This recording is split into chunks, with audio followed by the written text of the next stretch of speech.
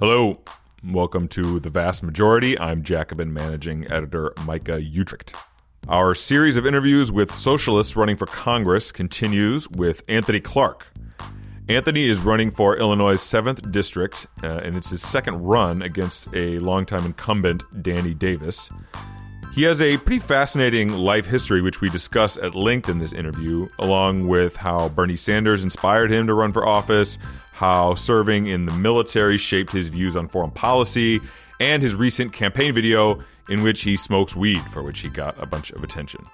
Before we turn to the interview, a quick personal plug. Jacobin staff writer Megan Day and I just turned in a final draft of our book, Bigger Than Bernie, How We Go From the Sanders Campaign to Democratic Socialism. It'll be out in April, and as of right now, you can pre-order it on Amazon, which is, yes, a very evil corporation, but it matters for us in getting the book on the map. If you can't stomach ordering from Amazon, there will be pre-orders available soon on the Verso Books website. And once the book is out, we'll be hitting the road to promote it around the country, so stay tuned for details on that. Okay, here's Anthony Clark. Anthony, welcome to the show. Thank you. Thank you so much for having me on. I appreciate it. So let's start with the basics about your biography. You told me that you're Chicago born and bred, right? Definitely. My parents, shout out to them, Ronald and Blanche Clark. They just had their anniversary the other day, 45 years, I believe, together. Wow. Love them to death. Yeah, so I was born in Morgan Park, south side of Chicago. And at the age of 5, my parents scraped together enough money, in their efforts, like so many families, to, find better and greater opportunity and safety for their child. And we moved to Oak Park, Illinois. Oak Park, that's a first-ring suburb right outside. Correct, of the right borders outside of Austin Community, Right. West Side. Yes, sir. And so what was that childhood like growing up in Oak Park, coming from the South Side? It's so interesting. Of course, I wouldn't change anything, but looking back, it provided me with so much perspective. And, of course, being that young, you don't necessarily, understand how to articulate what you're experiencing or what you're seeing, but the rest of my family were still in the hood, like the majority of my family were still on the south side of Chicago, had family on the west side of Chicago. My older half brother at that time was incarcerated, in and out of jail, within the penal institution, the criminal justice system that's broken. So being that young and, having the experience of literally crossing the street and seeing everything change, whether it be in regard to opportunity, whether it be in regard to safety, whether it be in regard to investment.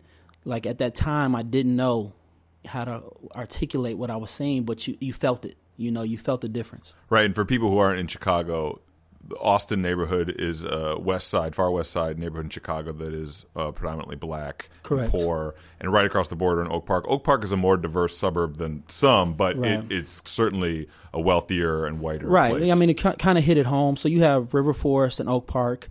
The public high school within the district, the one public high school within the district is Oak Park and River Forest High School. The median income in River Forest is like over $100,000. Median income in Oak Park is over $80,000. And then literally you cross the street and the median income drops between 20 to 30K. So that's a huge difference in regards to economic inequality. So growing up in Oak Park, going to school there, what happened next after all that? Again, my story, I can't overgeneralize and speak for others, but I struggled with identity for a long time because, again, I'm this, young black kid. I'm in Oak Park, a predominantly white community, but I have these experiences of, going to see my family who are struggling with, again, with the criminal justice system. I have uncles in and out of jail. I have cousins that are getting beat up by police officers. I have a brother that gets out, but, is not making a living wage. So he goes back to selling drugs and then goes back within. And then I'm around kids who are literally from like what I call generational capital, generational wealth, socially and economically. Like they've literally been in Oak Park and places like Oak Park all of their lives. Like their large home has been in their family all of their life. And then I have my parents who are working, 50, 60, 70 hours a week and we're renting. So what they tried to do was they tried to expose me, to this new way of life. They put me in a private school initially. And I literally remember coming home every day like crying, because I just felt out of place. I wanted to be with my cousins. I wanted to be with the friends that I knew. I just didn't feel like I had a sense of belonging. And what ended up happening was I started to fight because kids would pick on me. I'll be bullied. But thankfully, my father raised me to always fight back. So I would, constantly be in trouble in these private schools. And I actually got kicked out heading into seventh grade, not for actually defending myself, but one of my tormentors, one of my bullies, was picking on this little Jewish kid named Philip. We actually became friends after that. Shout out Philip. But I punched the kid in his face, and then the school said they had enough of me. So they kicked me out, and then I went into the public school system. Ended up getting into some trouble, and from that trouble, ended up going into the military. Served 6 years active duty, was shot.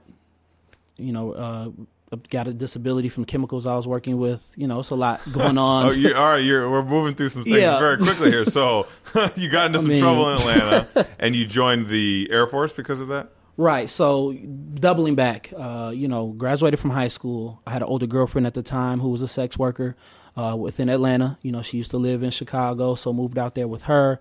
Still friend to this day, but of course we're young. We're trying to live on our own, trying to make it.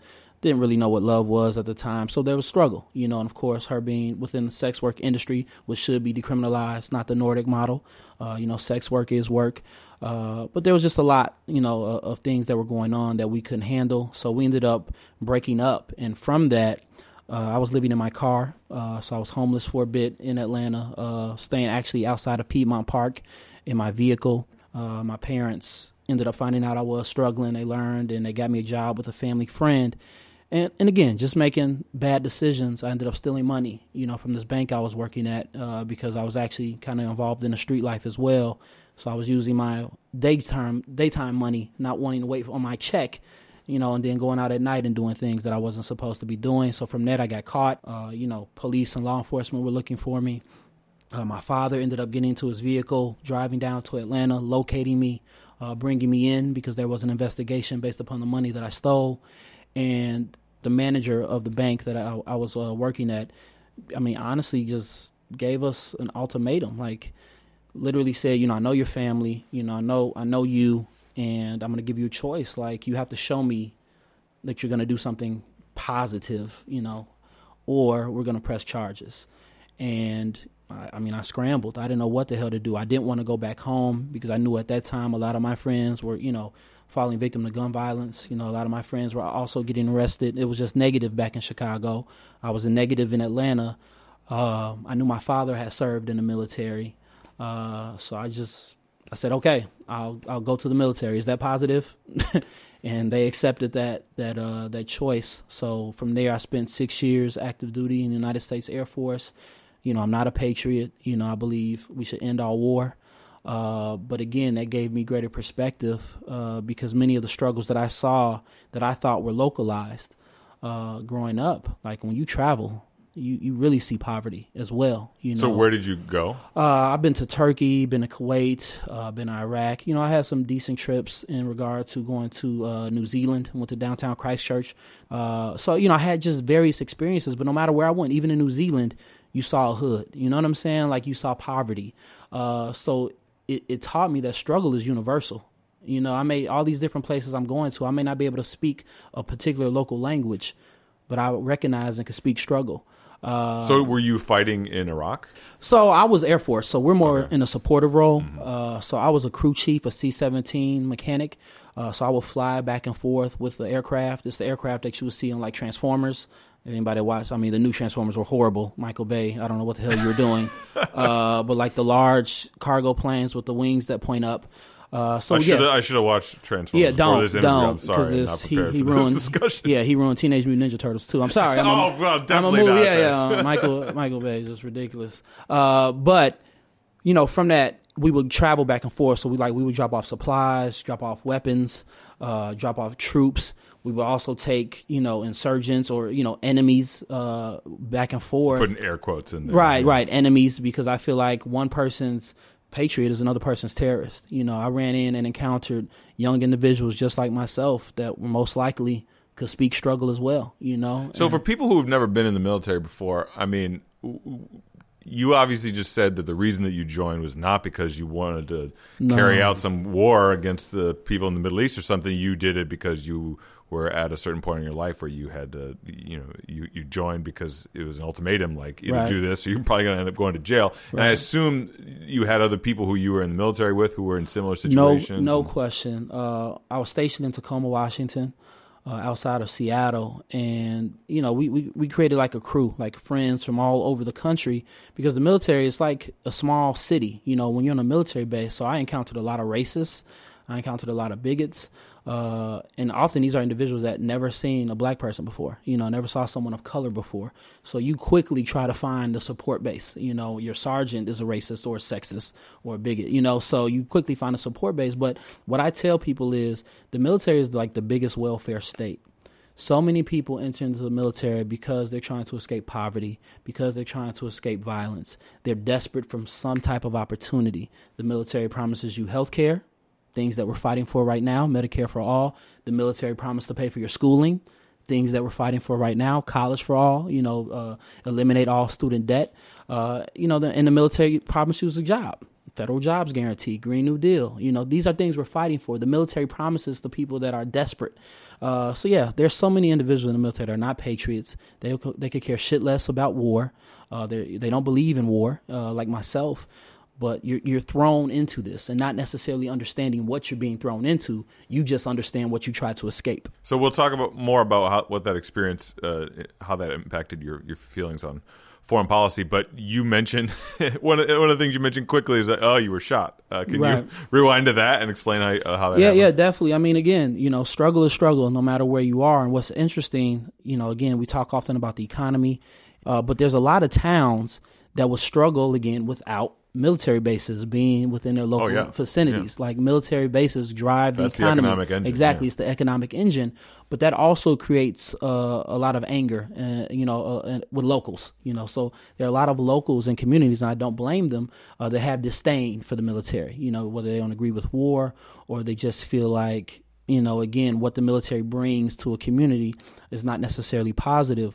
So I wasn't actually even deployed. What happened was I was supposed to deploy to Turkey the next day. So we got our group of friends together because when you deploy, you may be gone 6 months, a year. You may die. You may not come back. So we went out to just have a few drinks to say bye. And a group of locals, a local gang, saw us, didn't take kindly to us being in their community, in their space, and wanted to start a fight with us. We tried to de-escalate it. Look, we're service members. We don't want any trouble. We'll leave. So we got into a vehicle. I was in the passenger seat. This gang that, tried to get into it with us, they found us in the vehicle and we were driving off. They started shooting at the vehicle. So they hit the ECU of the car, which is like the electronic control unit. So our vehicle was dead and they were just shooting at us. I didn't have a service weapon on me. So the only thing I could think to do was to hit the lever of the chair to kind of hide my head, to try to protect my head from being shot. You mean like lean back? Or? Right, yeah. I leaned back between the front door and the rear door, like in that metal hinge area, to try to protect my head. Ended up getting deeply grazed across the chest. So when I felt that, and it felt literally like Thor's hammer, like I thought I was done. It was extremely painful. I didn't know the damage, but I knew I was hit. My friend that was next to me, Tyran, still one of my best friends to this day, he was shot twice. And, we had that experience. They ended up driving off. The police came, surrounded us. Of course, young black men in the vehicle, just a shootout occurred. They didn't know we were military. So we're dumping out of the vehicle. We're bleeding. They really don't care about that. They're throwing us on the ground, assessing the situation, I suppose. And then when they realized we were military, realized we were the victims, they ended up letting us go. But from that process, I was eventually diagnosed with PTSD, post-traumatic stress disorder. And it's been a long road. I'm open and transparent about my mental health walk. I attend therapy sessions weekly. Cannabis has been a lifesaver for me. I'm sure we'll talk about that a little bit later.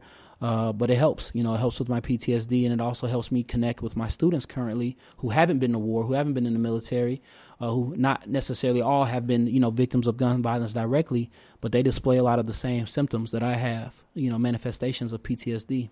Right. So you're talking about your students now. So you are a teacher and have been for a few years now, right? Correct. So when I was shot in 2007, they put me on restriction.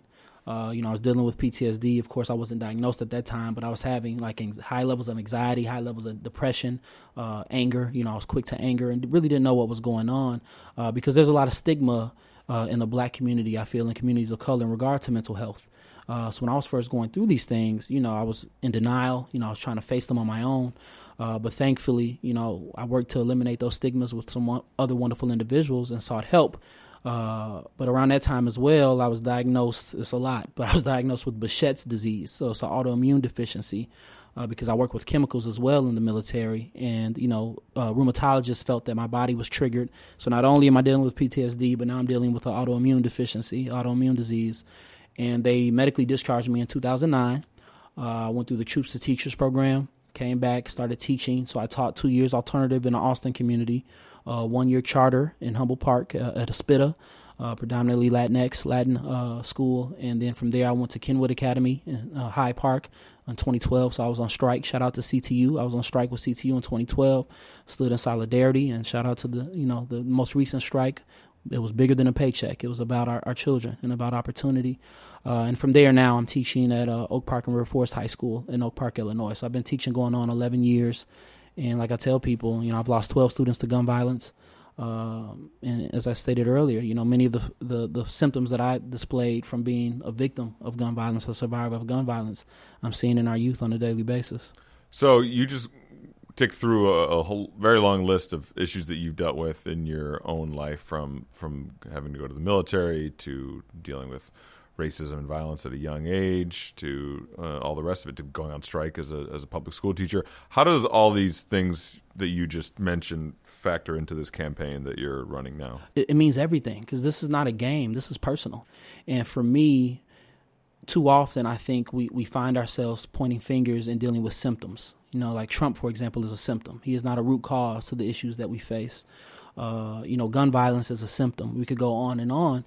But having these experiences, being exposed to these symptoms, allow me to recognize that capitalism is the root cause for me, making an I statement. And capitalism is propped up by white supremacy. Capitalism cannot exist without supremacy, cannot exist without oppression. So being homeless, being a victim of gun violence, being diagnosed with an autoimmune deficiency, being a public school teacher, and that sees the inequity that exists with property taxes funding our public schools, how so many students struggle, with gun violence and inequity, lack of job opportunities, and so on and so forth. Going to a charter school for 1 year and learning more of why I'm 100% against the privatization of everything, basically, education, our prison systems, our utilities, so on and so forth. So it just prepared me to truly understand when our team is out there, because of course it's bigger than just myself, and we're making connections. I could actually relate. I've been there.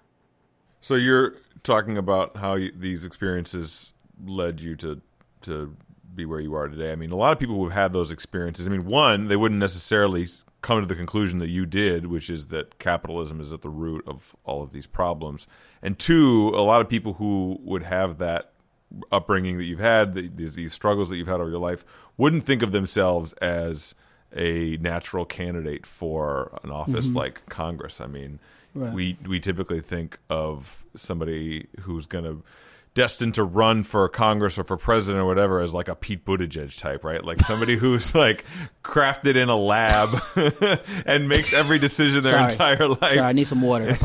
Yeah. But makes every decision their entire life with the intention of like, I'm going to be that kind of perfectly crafted person who's who's meant to run for office. And obviously you're describing a very different story than that. Yeah, definitely. That's wonderful. Because again, that you say that, because how many individuals out there don't recognize that, again, their role in the movement is extremely important, that they have an opportunity to change lives and to connect. And what I do at the end of the day, I truly thank my parents, because even when I was making mistakes, even when I was getting in trouble, and we still make mistakes to this day, I'll probably still get in trouble. I'm not perfect. My father exposed me to a lot of the movement, civil rights movement, Black Panther Party. Like I was a huge study of Fred Hampton, grew up in Maywood, Illinois. And so I had all of this in me, Muhammad Ali, the stances that he took. I have a phrase of his tattooed on me that says, service to others is the rent you pay for room here on this earth. So my tat says the rent you pay. So I was always interested, in a sense, even when I didn't know my direction, of being someone who hopefully made a difference in life, helped, just didn't know how to do that. So my story, just becoming a teacher, experiencing our broken educational system, I'm like, I got to do more. So I started a nonprofit, Suburban Unity Alliance, in 2016. And we do a lot of equity work. We've done everything from help churches in Pilsen being harassed by white supremacist organizations, by buying security systems, being trained on filling out DACA renewal applications. Shout out to Paso. We got behind them and helped push the Welcoming Village Ordinance for immigrant families. We pay for groceries, we pay for rent, we pay for mortgages, we help the homeless. And with all of this, I was getting to the point where, again, going back to root causes and symptoms, I got tired of just treating symptoms. Because the same people that I was helping on Monday, I would have to help next Monday because nothing changed. They still were in the struggle. I was just putting a Band-Aid over it. We were just putting Band-Aids over it. So when I was nominated actually by the community, I wasn't thinking about running for office. I was involved so much politically trying to push, local politicians to make decisions for the people. But I was nominated by the community through Brand New Congress and Justice Democrats in 2018. And it got me to the point of realizing I could either spend the rest of my life feeding the homeless or I could give everything I have to end homelessness. So running for office was the ability to finally attack root cause issues. And, of course, I met wonderful individuals like Congresswoman Alexandria Ocasio-Cortez, AOC, Cori Bush, Paula Jean Swearengin, Amy Villela, the list goes on. So that's how I got to that point of recognizing and understanding that these are the experiences that are needed to truly be representatives of our community, because we've experienced struggle with our community. Too many representatives have not that are currently in office. So you're a member of the Democratic Socialists of America. How is it that you came to join DSA? Yeah, definitely. Shout out to DSA. Shout out to comrades in Chicago and across this nation. For me, I just feel like, again, growing up in a struggle, like I've been a socialist all my life, whether I knew it or not. When you see, again, the ills of capitalism and how you don't have ownership over yourself or over your work, you may not be able to articulate in that moment, but I've always been a socialist, especially under Fred Hampton. Fred Hampton always pushed socialism. He stated that you cannot beat capitalism with capitalism. You beat capitalism with solidarity and socialism, because at the end of the day, this is a class war that we are in. So studying and recognizing and paying attention to the Black Panther Party partnering with the Young Patriots, poor white Americans that came in and they formed the Rainbow Coalition and pushing this class war and fighting because it's the oppressed versus the oppressors. Did you hear that from your father growing up? We talked about this all the time, and I would read, I would watch videos. I've been to, go to his childhood home in Maywood, and, ended up as an adult being able to help save his childhood home from foreclosure. Right, that's a recent struggle. That was a recent struggle. So that's how I didn't grow up reading Marx. Like, I'll be honest, I didn't know who the hell Marx was. You know what I'm saying? Like, I lived it. I didn't have to read about it, So just living it and knowing that this wasn't good enough. I don't want anyone else to have to experience what I've experienced or worse. So we have to change things at a systemic level, and that means that we have to directly attack capitalism. So that's what led me as an older adult to DSA, but I've been a socialist all my life. And what about Bernie Sanders? Were you inspired by his campaign in 2016? A lot of people tell me, several people who I've interviewed who are running for Congress, I've asked them about whether or not Bernie running helped make them make the decision to run for office, because people have said, for example, like, I didn't think that somebody who had politics like mine, believed the things that I believe in, whether it's Medicare for all or whatever other kind of policies that people might consider radical. Right.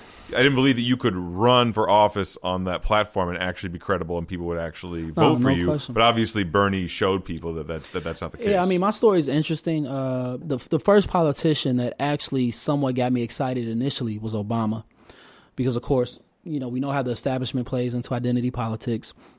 But it can be important. It has its place. Being a black male, I never thought in my lifetime, I remember speaking to my family about this, that we would see a black person, a black man running for office.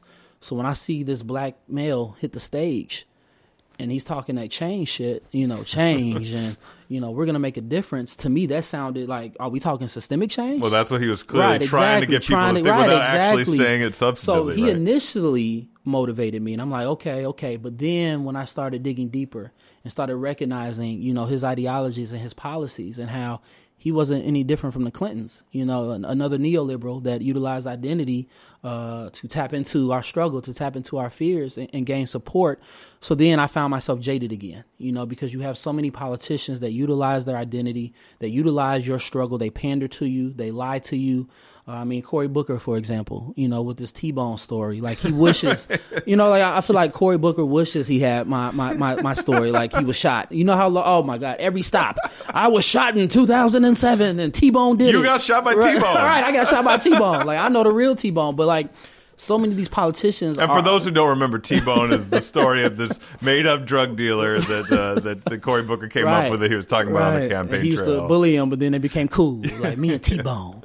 But I feel like you need like a drum, like T-Bone after that. But T-Bone would see him on the street, be like, "What's up, Daddy-O?" Hep cat. But you have so many of these politicians that are like formulaic, like they're not real, So.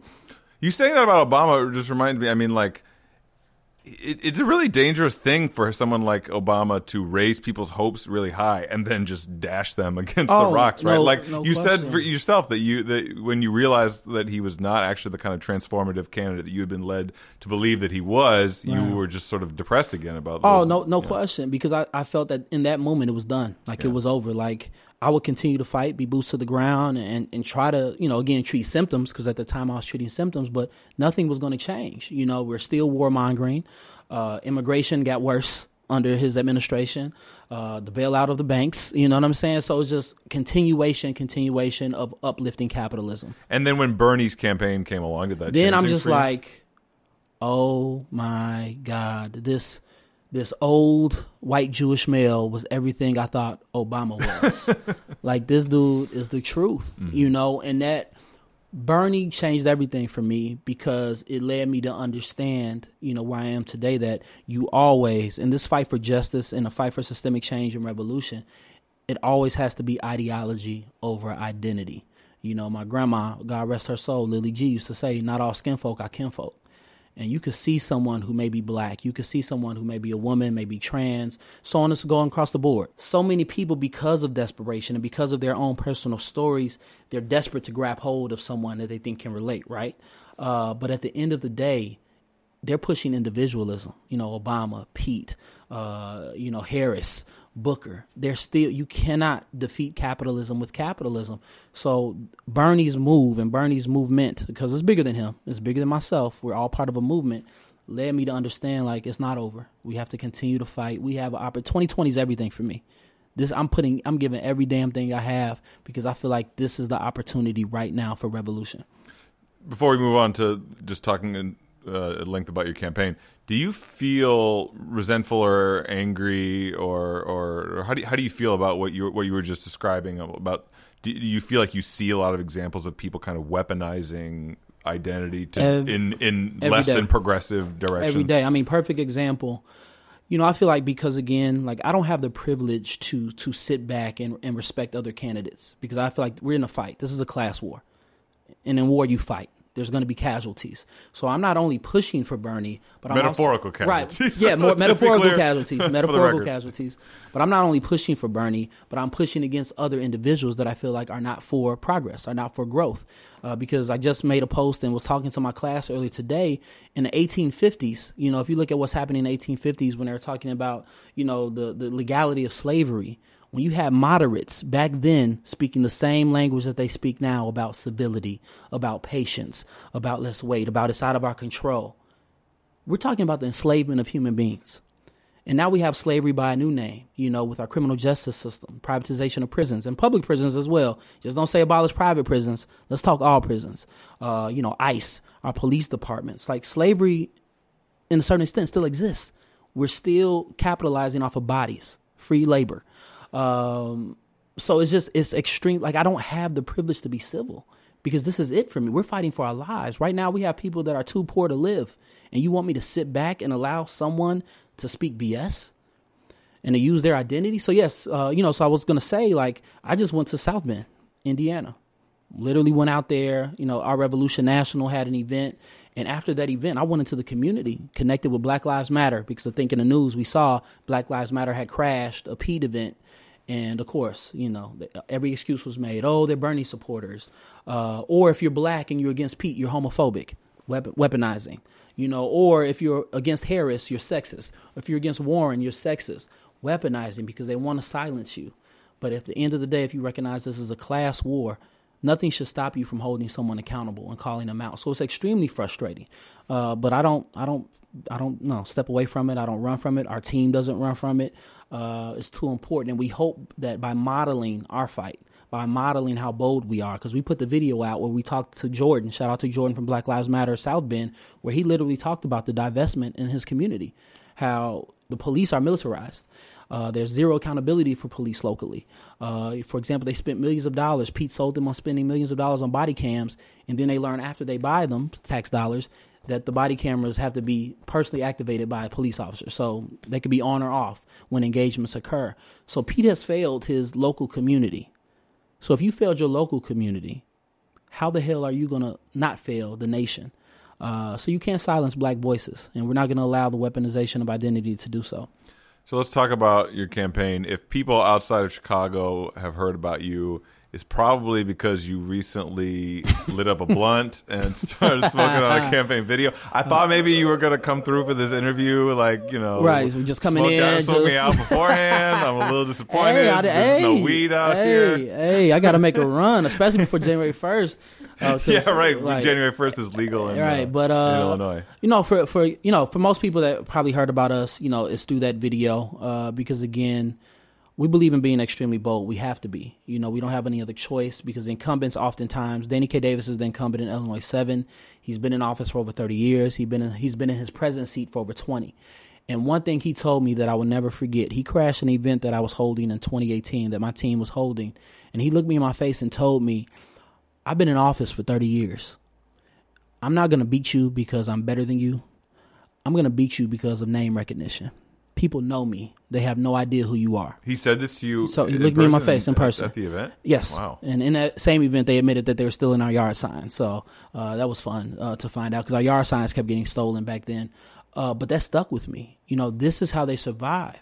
It's by design, the gerrymandering of districts to where they depend upon predominantly an older black vote, particularly within our district, that tend to be more moderate, more neoliberal. That Obama legacy, that Joe Biden, that's why you see a lot of support for Joe Biden with older voters primarily. But that's what they depend upon. So for us, we don't have the privilege, again, to sit back. We have to be as bold as possible, but be bold in the right way. We're just not doing anything haphazardly. We recognize, the interconnected importance of legalization of cannabis with a focus on racial justice and reparations. Because through the war on drugs, we understand how prohibition has devastated black, brown, and poor communities.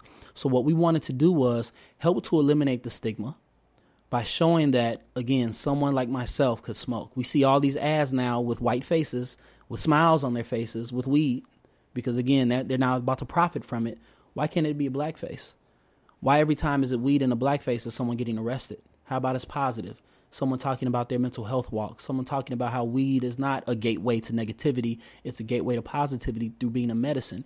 So we put that video out, and so many people have come to us and been extremely supportive and positive with their reactions. I have disabled veterans reaching out to our campaign, just talking about, man, thank you so much for helping to, educate and helping to further eliminate the stigma. I have people reaching out from the black and brown communities. Thank you for speaking up, because we have to profit. We have to benefit from prohibition ending and legalization taking hold. So it was extremely important. And also on that, in 2018, the incumbent was not for legalization on a federal level. We actually pushed his stance. He didn't believe in legalization. He then changed his stance to, okay, we could decriminalize, but leave it up to the state. If you leave it up to states, again, we understand the inequity in that.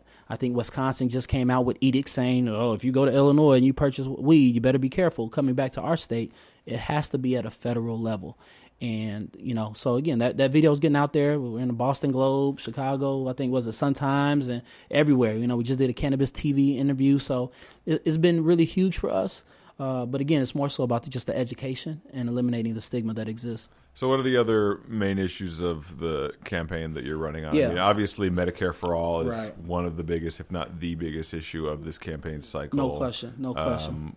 Is that a part of what your messaging is? 100%. But our message at the end of the day is the root cause issues that we're facing are interconnected. So they require interconnected solutions.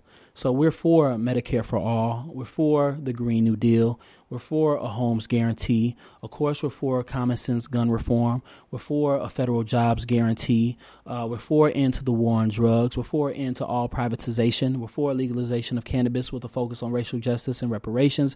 We're for equity for all people, whether it be LGBTQ, elderly, black, brown, Muslim, Jewish, so on and so forth across the board. You know, we have the most comprehensive platform within this race, and I think damn near throughout the nation. I mean, we even have an anti-cruelty platform for our animals, because if you can't treat your pets correctly, you know, I can't trust you. You can't treat your pets and animals correctly. They're the most innocent individuals on this earth.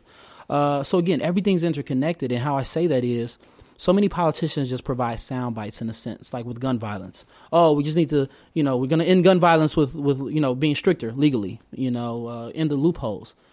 But do you understand the interconnected issues that lead to gun violence? Lack of job opportunities, food deserts, lack of investment in infrastructure. Housing is a huge issue. When you bottle individuals up and have them fighting and scrapping for limited opportunity, you're going to get violence. So it's not enough to be a one-issue candidate. It's not enough to be a one-issue voter.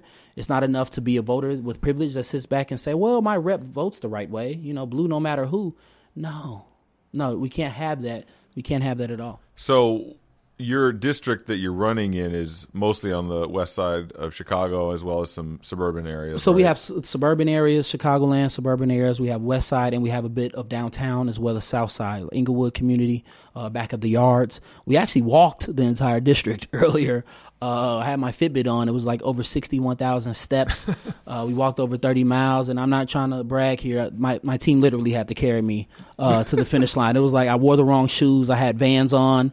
We had like 2 blocks left, and the body was just like pop locking, like it was just locking up. But no, we walked the entire district. And again, similar to going back to when I was a child, just seeing the vast disparities that exist by crossing streets, right, by a difference in levels of property tax and so on and so forth. But the majority of the district is people of color, and the largest portion of that is black folks. And what is, when you're out on the doors talking to voters, what is the message that you just articulated about everything from Medicare for all to legalization of marijuana, all those things? What's the response to that on the doors? Well, first and foremost, I think they're super appreciative that someone is actually coming to their door. Because including the incumbent, including our current governor, oftentimes money is just spent. You see yard signs, you see some pastors paid off in churches. The pastor tells the congregation who to vote for, and that's it. To actually have someone in the community invested, actually listening, not just talking, but actually listening to what community members have to say. They appreciate their genuineness, and they appreciate that effort. So that's first and foremost, because the incumbent doesn't do that. You only see the incumbent with turkeys when it's around holiday season and election season. They give out some turkeys, say a few words, and then go about their business. But again, the struggle is universal. They may be for, when I knock on their door, they may be for Biden, you know, they may be for someone else tied into that Obama legacy. But when we come to that door and when we connect our struggles, when we talk about what it means to struggle the majority of your life and to have a Democratic establishment that is just okay with status quo, an incumbent that's okay with status quo, with not actually being bold and fighting for change, that means a lot to them. And I think that's the connection that we make. I don't come necessarily to the door right away, knock on it, and they say who it is. Democratic Socialist. No, you know, because I think the establishment has done for them a glorious job at, again, othering socialism. You know, oftentimes in certain communities, when they hear socialism, it's a disconnect. Oh, that's a white person's movement. Well, I assume most people don't even have any framework. Right. They don't have a framework, or they say, oh, you know, that's for white people. We don't understand. I'm not overgeneralizing, but this is what I've experienced. But then when I come to them and I talk about, well, you know Martin Luther King, don't you? You know Fred Hampton, Black Panther Party, don't you? Do you know what Fred Hampton used to preach about class wars, about the ills of capitalism, about we're all in a struggle together? You know, we need interconnected movements. They start understanding. You start getting a foot in the door. And you may not have to say you're Democratic Socialist, but they understand that struggle. And then they move over and they say, wow, you know, thank you for talking. Thank you for hearing us out. We can relate to what you've experienced and what you've been through. And we understand how the interconnected solutions that Bernie Sanders and others are pushing for, that's real progress. That's real empowerment. And what the establishment and the neoliberals are pushing is not. You've mentioned the incumbent several times, Danny Davis, far from the most reactionary Democrat out there. Why do you feel the need to run against this guy who some people consider to be a fairly progressive member of Congress? What are the issues that he is pursuing or hasn't pursued that you think require an incumbency change? Yeah, definitely. And I mean, this goes back to why I have an issue with the blue no matter who mantra, that individuals push, because I think that comes from extreme privilege. If you're able to say that, particularly in primaries, vote blue no matter who. Well, that's not the argument that we always hear. We always hear that black voters actually understand how important it is to vote blue no matter who, right? Yeah, and I as a black voter, I denounce that. I disagree with it. What happens is black voters are taken for granted and ignored and spoken for oftentimes. But for me, it's not about ageism, because Bernie is an older gentleman as well. We have a lot of older individuals that are still boots to the ground with fire. But when you have incumbents that are tied within to the machine, tied within to the establishment, and they're more focused on just individual status quo, just maintaining their seat, maintaining their title, they're not going to rock the boat. Martin Luther King has a saying that, I love, we all came here we may have all come here on different ships, but we're on the same boat now. That's intersectionalism right there. But if you're not rocking that boat, if you're just sitting back and just comfortably going down the stream, continuing down that same path of status quo, we're going to continue to lose people. Right now, again, we have people that are too poor to live, dying on a daily basis. So it's not enough for an incumbent to sit there, have us be boots to the ground, fighting for the issues, bleeding, giving everything that we have. And then once it gets to the table, they'll say, oh, I'll vote for it. But are you fighting for it? There's a difference between sitting back and putting your name on something and getting into the community, being boots to the ground, educating, learning, and fighting for something. Are you referring to a specific instance you have in mind of that? I mean, definitely. I mean, if you look at, again, our fight for cannabis, we moved him on cannabis. He was sitting back saying he didn't believe in legalization. He didn't even believe in decriminalization at first. We moved him because of our fight. But now in 2020, heading into 2020, because he sees the nation is shifting, more states are legalizing, we're legalizing locally. Oh, now if you call him, oh, yeah, I support. But again, were you supportive? Were you supportive when black and brown bodies were getting incarcerated on a daily basis due to the war on drugs and prohibition? Or are you supportive now because it individually benefits you? And I think that's the difference. He endorsed Harris in the presidential race. She's a cop.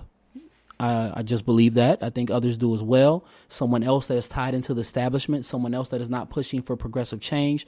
They believe in using capitalism to maintain capitalism. So I think that shines light on a lot of things. And you can actually go on YouTube. I challenge people who listen to this. Go on YouTube and type in Danny K. Davis and Arne Duncan. And if you're not familiar with Arne Duncan, that is Mr. Privatization. That is one of Rahm Emanuel's homies, Obama's homies. He's one of the individuals that pushed the privatization movement within the city of Chicago and beyond, whether it be our school systems, whether it be Aramark that's contracts out to our school systems. You can look online and see students crying, reaching out because their food is spoiled, it's rotten, it's fungied, and the buildings are torn down because, again, if you privatize, you're pushing profit before people. Danny Davis actually had multiple backroom meetings with Arne Duncan and others heading into the closing of public schools within our district and beyond, heading into the closing of mental health facilities within our district and beyond. So if you understand the interconnected issues that exist, the closing of schools, the closing of mental health facilities, this all plays a role in gun violence. This all plays a role in job opportunities or lack thereof. This all plays a role into the divestment in our communities. So I don't have the privilege to sit back and just allow this individual and his team to continue us in the direction that we're in. And I'm just going to end it here. Austin community, which he depends upon, used to be the largest community within Chicago, predominantly black. Individuals are leaving Austin in droves because they're just trying to escape despair. They're trying to escape poverty. The joblessness in Austin used to be 4 times the national average. It's ticked down to a little bit over 2, but that's still 2% too many. So we just need real systemic change within our district, and I think we're the ones to do it. And before we end it here, you mentioned earlier your experience with being in the military and how that shaped how you view the military and military power overseas and all of that. Can you just talk about that in light of, if you were to be elected, obviously you would be somebody who would be helping to determine American foreign policy. Right. How do you see the main thrust of American foreign policy? Right. What would you want to accomplish on a foreign policy front? I mean, I think, again, there's so many wonderful individuals already in this fight. Once I win the seat and become the next representative with my team of the Illinois 7th Congressional District, with my experience in the military, I'm always 100% going to be for diplomacy. We have to end all wars. We have to end the military-industrial complex. We have to defund our military. We're spending trillions of dollars for profit. I mean, Nancy Pelosi just had an interview where she said she knew Bush was lying. But did she speak up? Did others? We destabilize other nations for profit, essentially. We destabilize democracy. Look what's happening in Bolivia that no one speaks up about. So we have to stop. We have to end our warmongering, because that's what we are. If I get judged for saying this, I'm going to say it. The United States are terrorists. Our current military, we're the terrorists. We really are. But too often we point at other individuals and create narratives to justify going into other nations, breaking it down, destabilizing, destroying, and then we're taking out their resources, whether it be human or natural. So I truly believe that we have to end our warmongering. We have to demilitarize. Also demilitarize our police forces, who oftentimes get a lot of military equipment, and then they're in our cities and communities with fucking tanks, excuse my language, killing black and brown bodies.